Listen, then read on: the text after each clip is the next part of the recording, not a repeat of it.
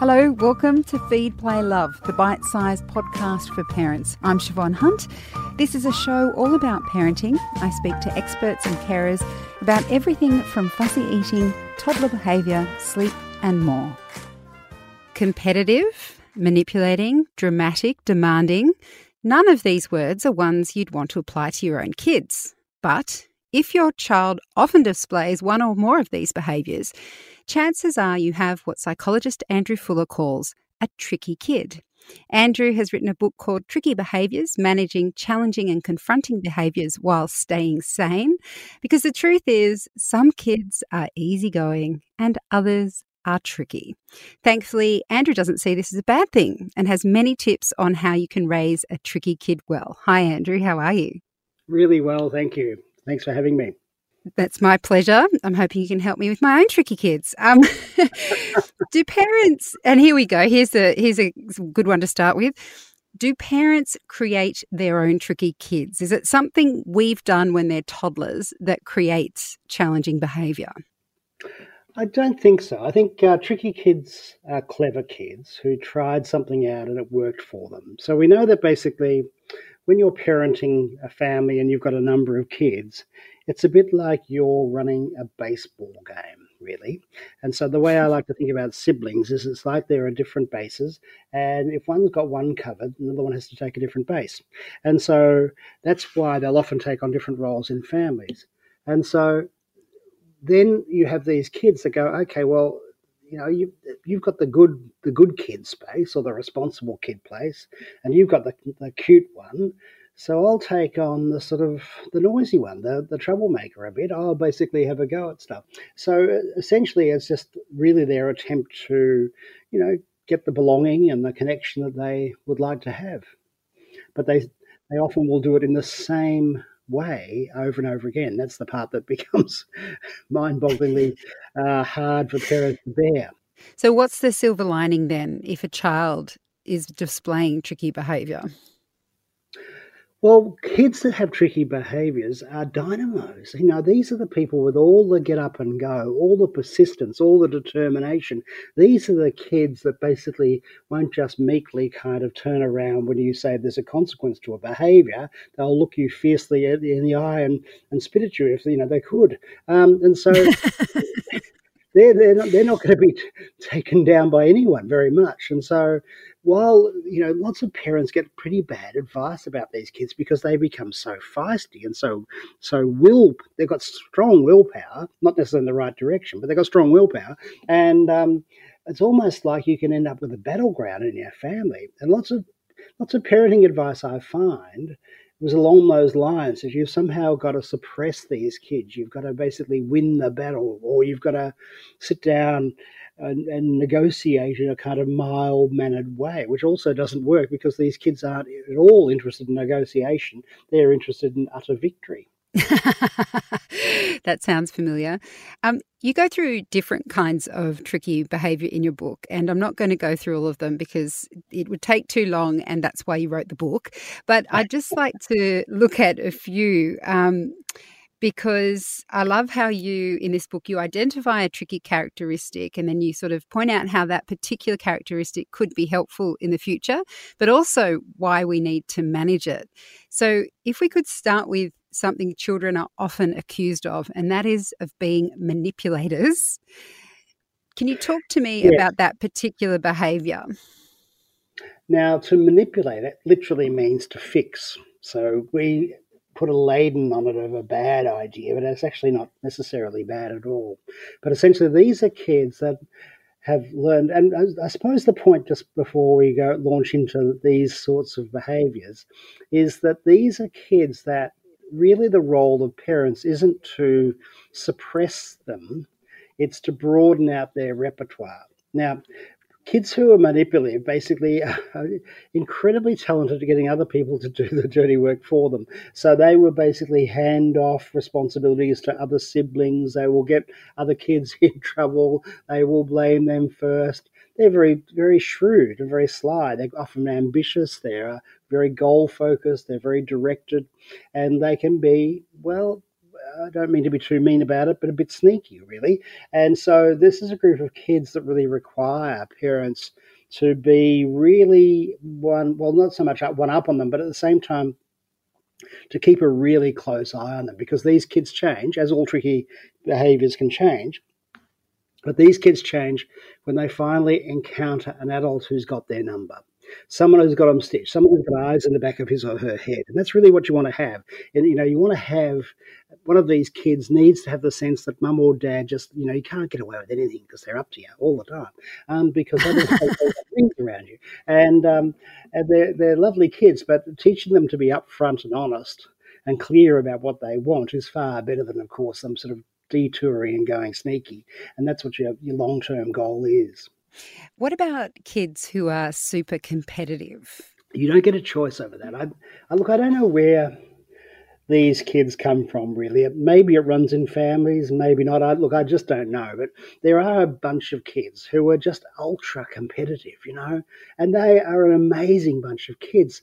And they are and again, they're so determined that in a dispute, they don't dig their heels in, they dig their whole bodies in. So they basically become incredibly dramatic.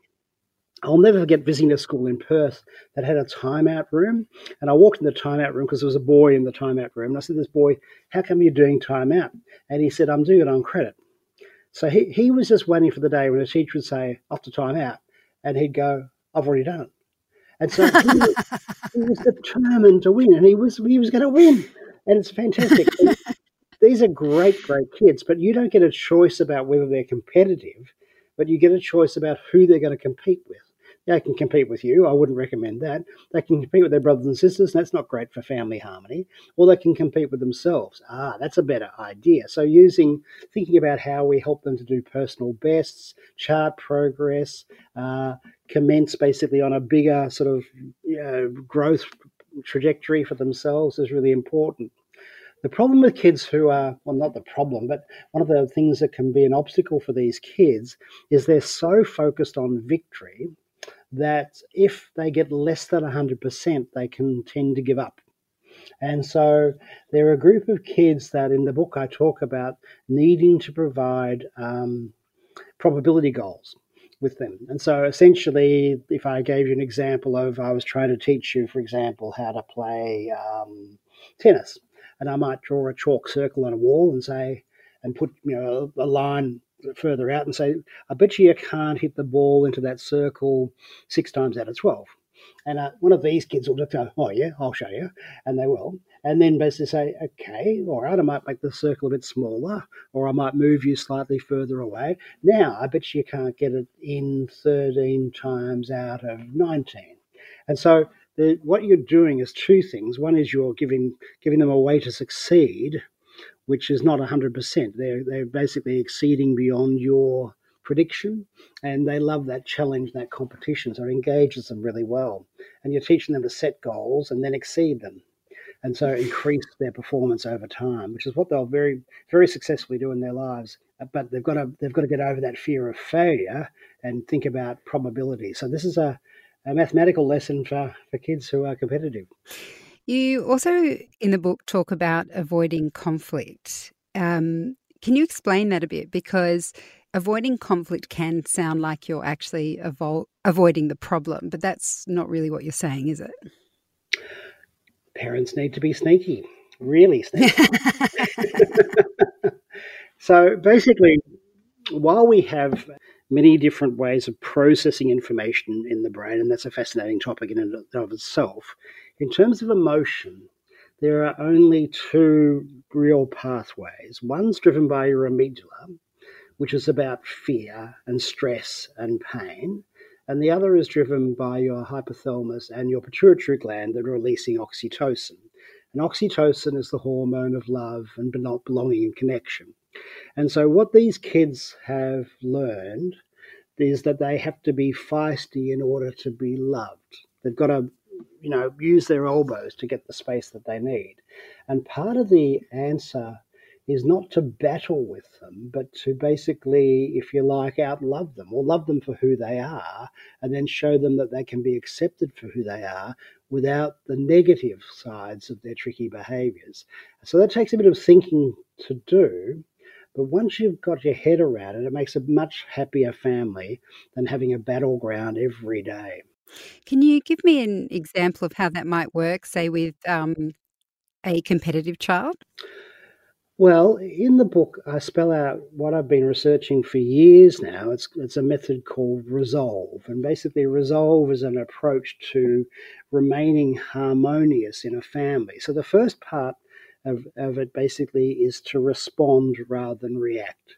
And so, it's very easy as people just to basically react to kids. And that often means you wait until you're upset or angry and then do something about it. And so, the first thing really is to think we need to develop a response strategy. Then it's basically about engaging them. So rather than waiting until there's a problem or an issue, you're really wanting to essentially engage them and connect with them, because otherwise you basically wait until they're upset before you're doing it. Then it's about trying to work out what's going on for that child. You see, what you want to have in any family, tricky behaviors or not, is for misbehavior to be the abnormal state, not the normal state. And one of the ways of thinking about how you change that is to really change the language in a family. And that language is often a change from why to what. So obviously we'll still use the word why in our family, but when you use why a lot, it's often a fairly conflict-driven kind of word. Why aren't you ready? Why didn't you get the homework done? Why hasn't the dog walked? Why aren't you dressed yet? Why'd you hit your sister? Or whatever it might be. So when you change that to what's going on for you, are you okay? What's happening for you? Are you okay? Basically, that then almost frames misbehavior as abnormal and a problematic state, not the normal state. And you don't want it to be the normal state because, of course, if it's the normal state, the family's hell to live with. And then it's really watching kids as they go through the process of their behavior. So quite often what will happen is that tricky behavior kids manufacture upset. And they're very good at it. And they're very good at creating a storm in a teacup around themselves, which can basically fend people off. But long term, what you want to have is a kid who can settle him or herself. And so what you've then got to think about is how can I learn their process of doing that? So it's moving beyond anxiety or agitation or avoidance back into a sort of calm zone. And that requires the next part, which is lowering the tempo. And in that, what I think a lot about is the neurochemistry behind behavior, which I could talk to you about for a long time, but I'd probably bore you. But in the book, we talk about different neurochemicals and how they predict behavior, and then essentially how you can use those to change those behaviors. And then you're trying to value add. So the V in Resolve is value add. Basically, what can I do to not only call upon your contribution, because tricky kids like to contribute, but also make a difference in the world. And the last part of it's empower. So Resolve is, respond with, rather than react. It's basically engage. It's in terms of seeking understanding, to observe the behavior, value add, lower the tone, value add, and then empower. Because long term, what you want are kids who can manage their own behavior. You don't want to be in a position where you have to manage your kids' behavior for the rest of their lives. And so that's helping them have skills so that they can use them in the future. If we can go back to the step of reducing the tempo, because I know that in the book you talk about how tricky behaviour can be a sign of something else going on for children. And most of us learn about that when it comes to toddlers, but somehow forget it as our kids get older, that a tantrum is a sign of something they can't communicate. I'm really interested in that idea of slowing down the tempo, because that seems to be what you're saying is if we can calm whatever is underlying that emotion, then we're in a place where we can go on to those other things like you were talking about, value adding and empowering. But we can't do anything if we haven't calmed the underlying anxiety or whatever it is that's going on for the child. Do you have any suggestions on how we can do that? Maybe I've watched too much Doctor Who in my life, but I think Never. that's possible. Parents need to be Time Lords. And a Time Lord basically deals with the problem when and where they want to, rather than allowing the kid necessarily to dictate. So what happens for tricky kids, tricky adults, tricky people, is they want to have things done in a rush. They've got an urgent problem and they want you to solve it in some way or respond to it.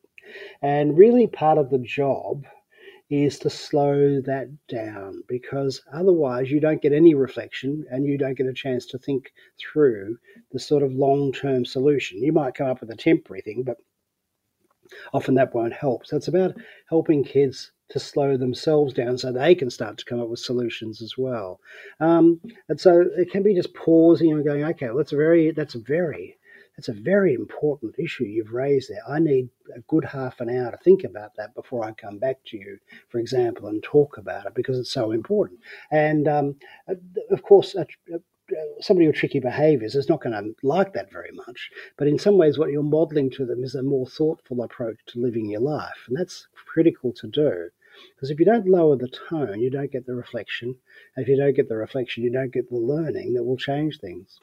I could talk to you all afternoon, but instead I'm going to point people to your book, Andrew. Thank you so much for your time today. Thank you.